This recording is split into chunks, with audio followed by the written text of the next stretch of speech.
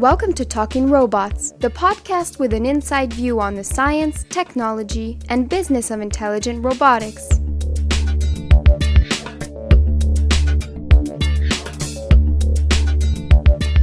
Hi, I'm Markus Weibel from the Laboratory of Intelligent Systems at the EPFL in Lausanne, Switzerland.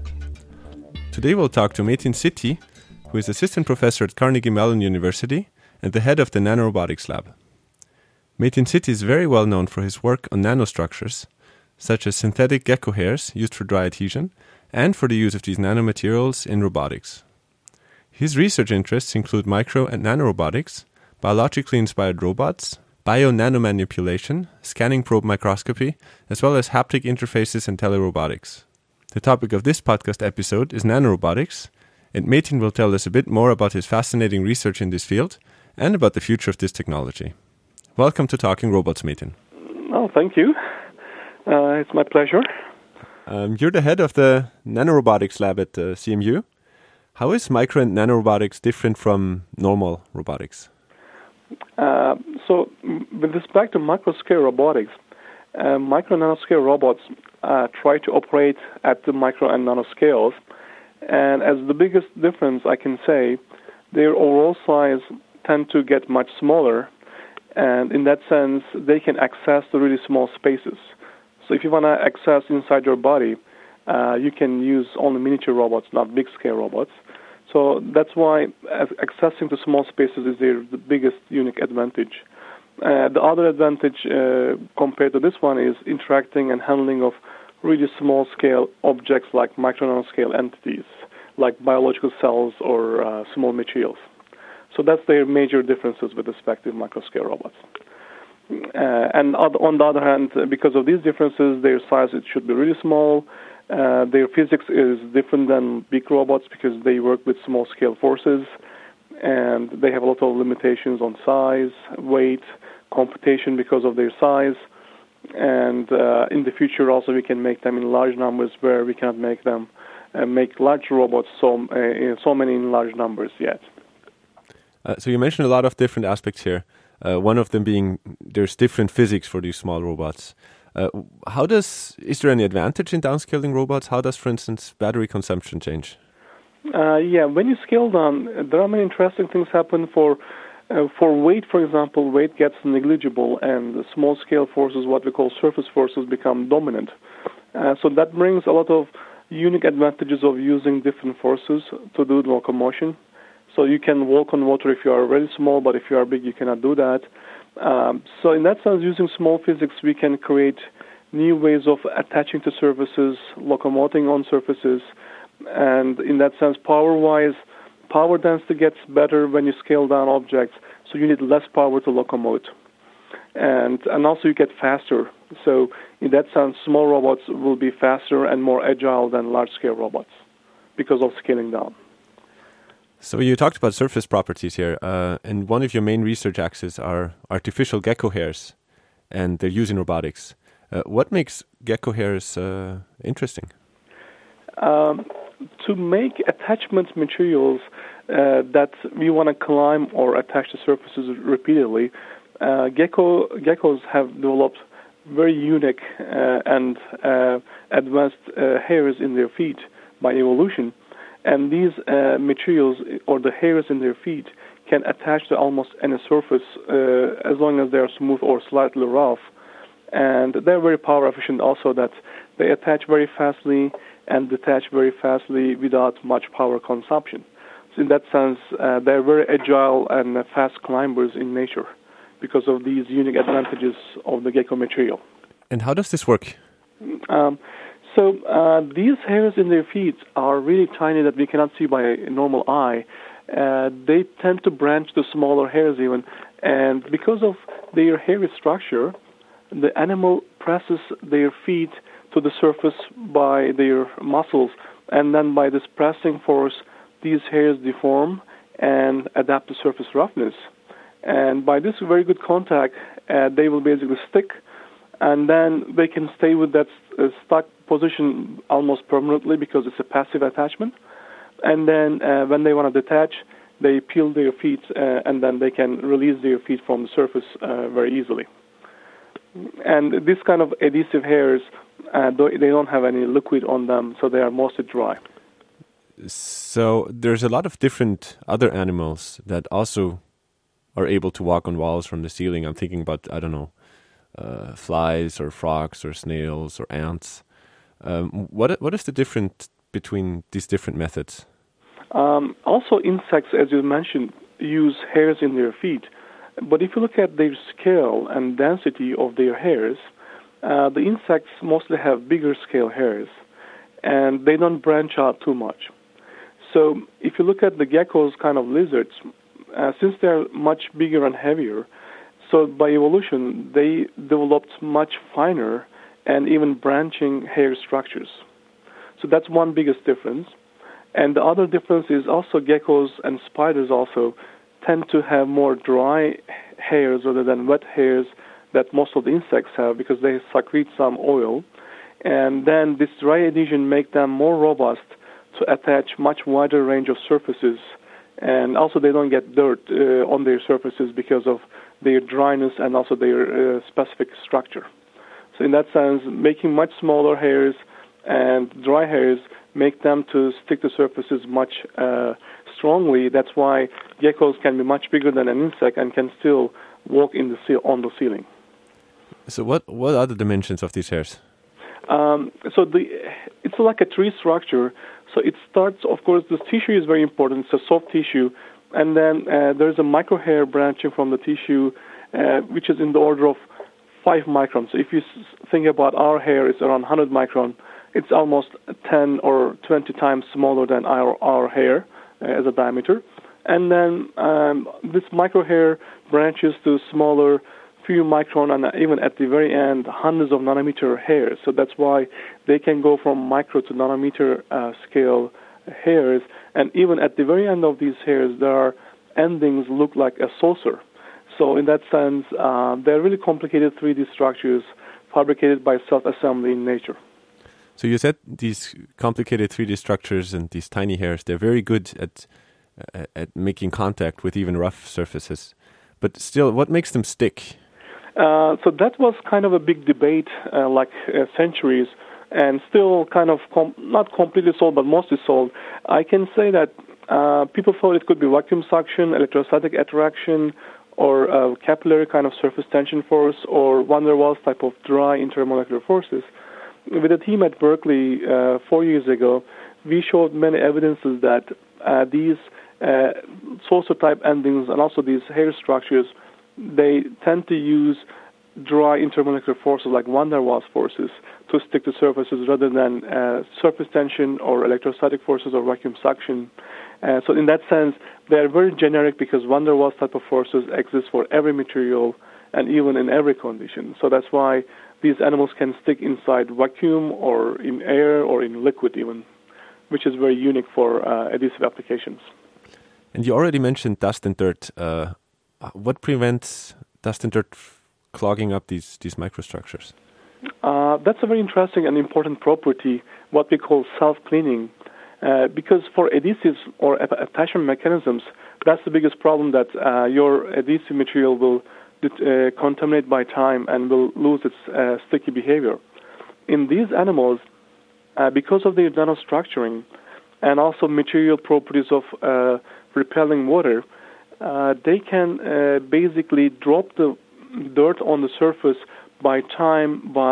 After a few cycles of attachment, the dirt on the surface will touch and get into contact with the hairs, but when they do this repeatedly in the sense of attaching and detaching, the dirt will drop from their hairs because of their nanostructure and self-cleaning property.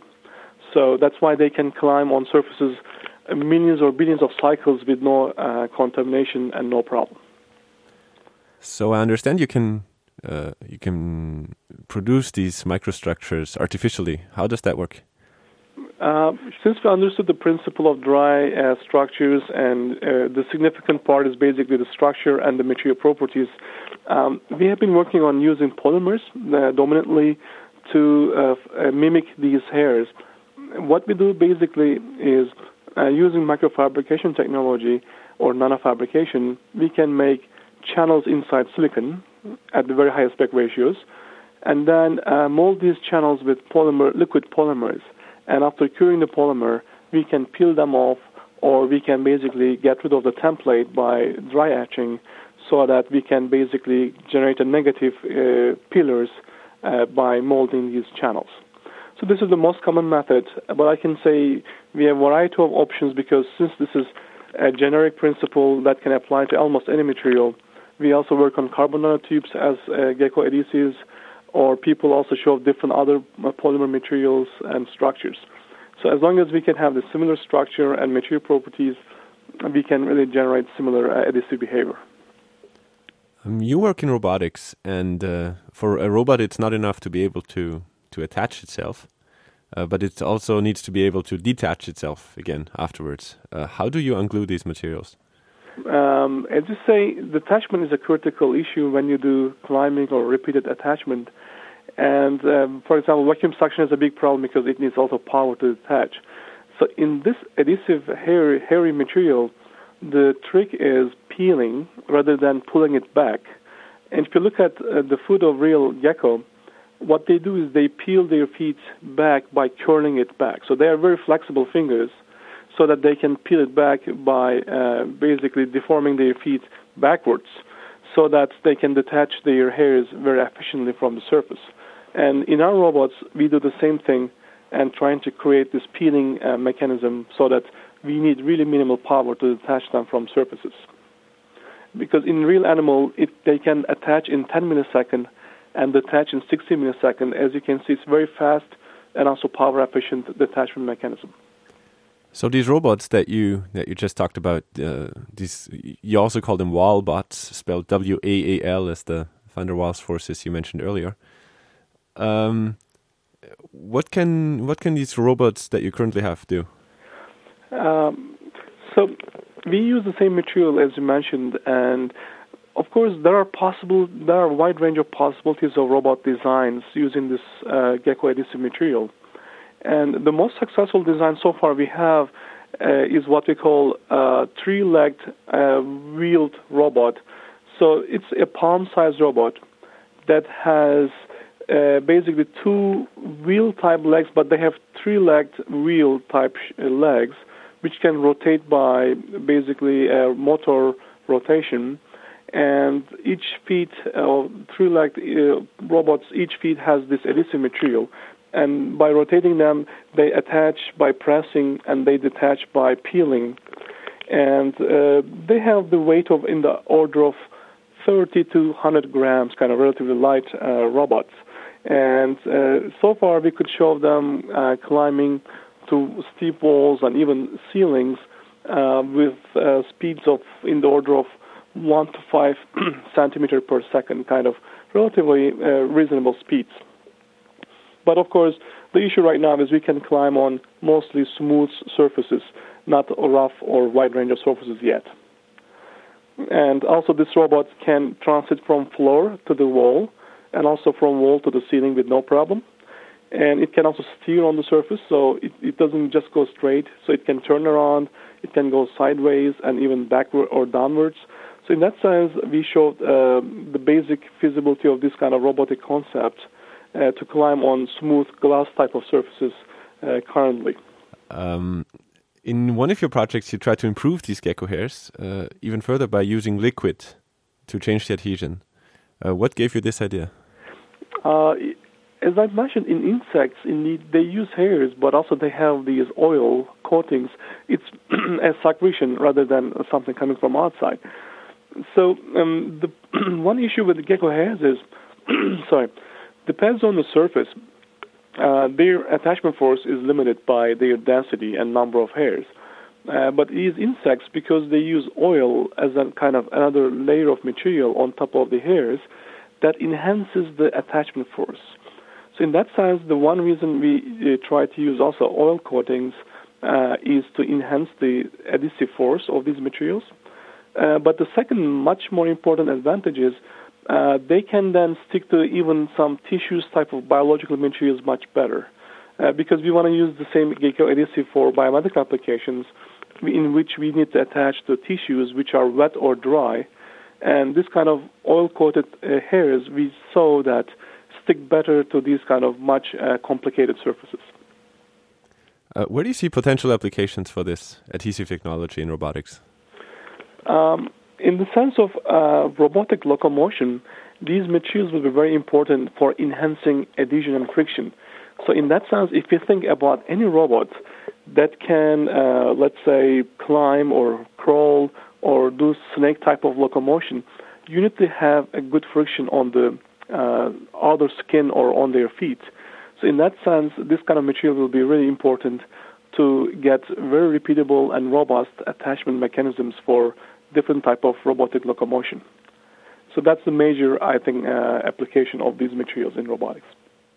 On a side note here, in one of your projects, you've also developed a water-running robot. How does that work? That is a kind of a legged robot. So the real lizard called basilisk lizard is a kind of biped type of robot or animal.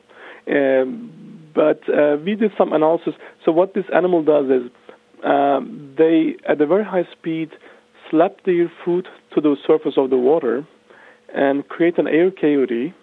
And before this air cavity collapses, they pull their foot back from the water so that basically there is a continuous slapping and then air cavity generation on the water surface.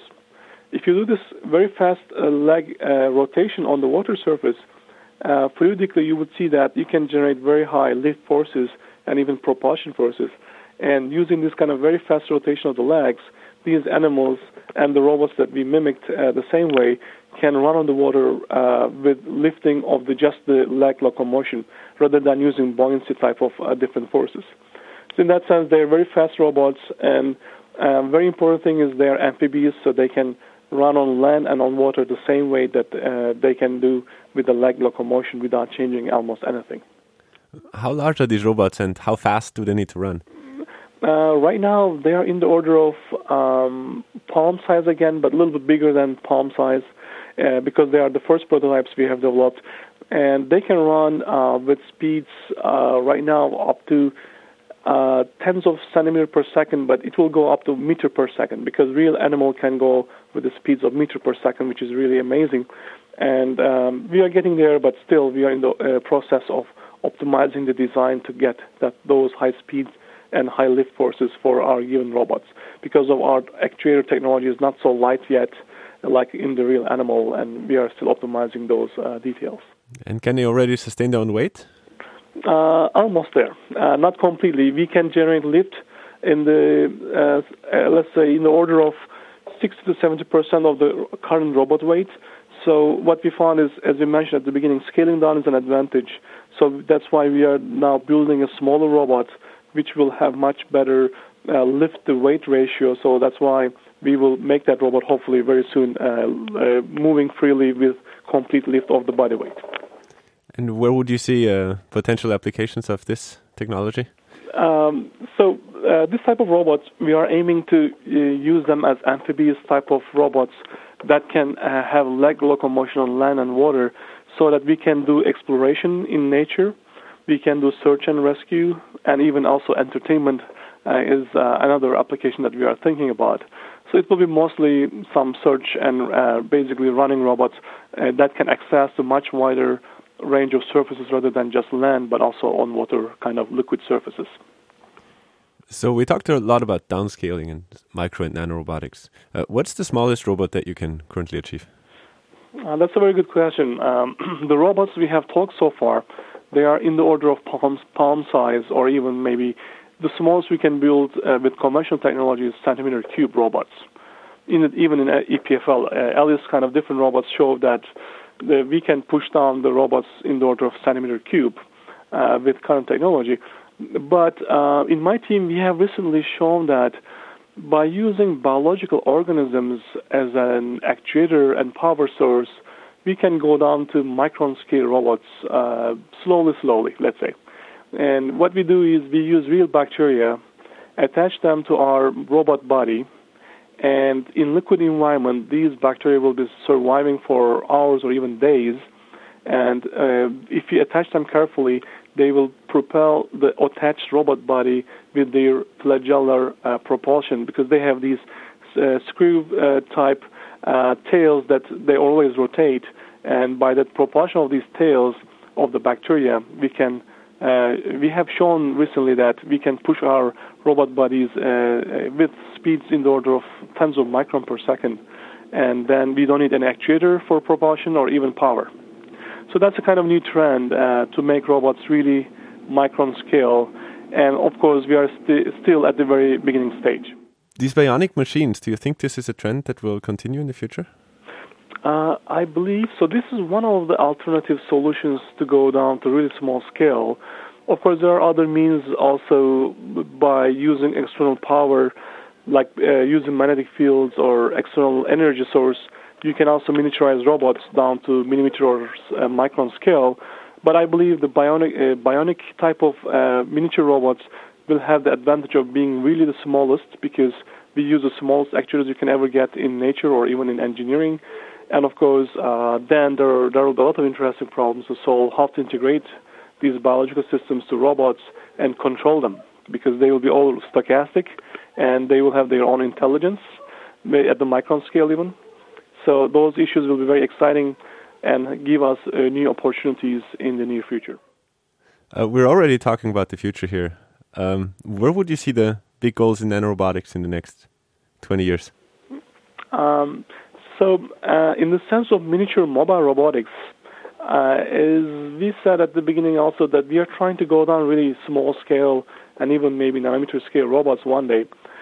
That's a big grand challenge to miniaturize robots down to that small, really small scale. In that sense, I think the trends will be, in one aspect is power source issues, how to give power to these really tiny robots. And in that sense, bionic option was one option, external powering is another option, and there will be many new ones in the sense of making really small power sources. Ideas will be one of the important contributions to the field. And on the other hand, there are a lot of actuators and mobility issues still to solve, to show a lot of mobility applications like locomotion in the sense of swimming, flying, and climbing and other type of mobility. And also how to manufacture these robots is still a big problem, because right now we just show bigger scales ones because they're easy to integrate.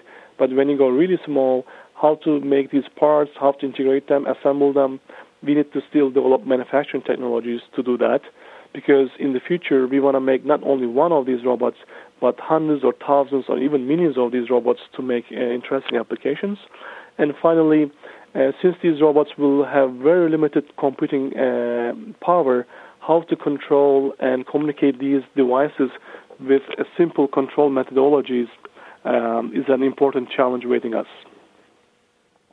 And if we go a little bit beyond micro-robotics now and look at robotics really in general, which areas would you see as the most promising in the future? I believe one big application and impact could be in service robotics and personal robotics. As we know, robots entered the industry very well, so now we can see a lot of examples of them in manufacturing systems, but we cannot see them in our daily lives too much yet because of technological, also psychological, and many other issues. If we can really build promising and robust and also safe robots, I believe these type of personal and service robots will be very important. On the other hand, I believe biomedical applications of robots are very important and will be very kind of impacting our lives, because having rehabilitation robots or small robots inside our bodies, we can have really improved surgical or biomedical applications to make people's life better. And finally, I think for search and rescue and for helping people in space or underwater, so assisting robots will be very important for us in a wide range of places that we need help. So those things will continue. And maybe finally, as another important application, educational and entertainment robotics will become more and more important. You know, these Legos, they enter to the schools and many places already, but I expect to see that more and more advanced type of miniature and even different type of robots that we can make many students or kids assemble them and control them for a wide range of different applications and education, of course. And in which field of robotics would you say, in about 20 years again, will we see the biggest impact on our daily lives?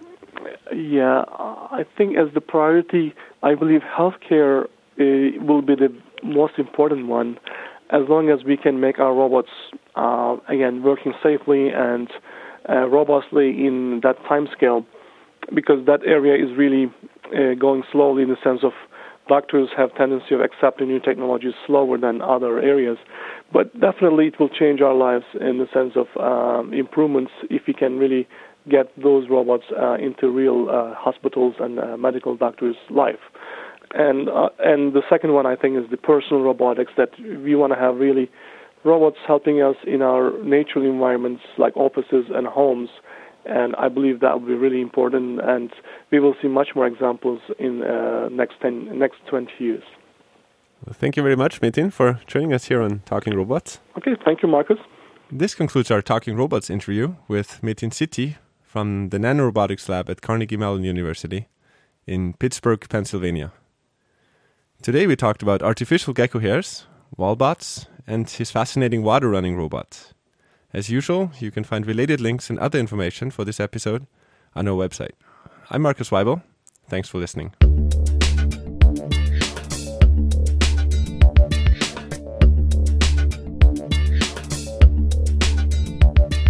Talking Robots, the inside view on robotics. For more information on past and upcoming podcasts, visit our website at lis.epfl.ch.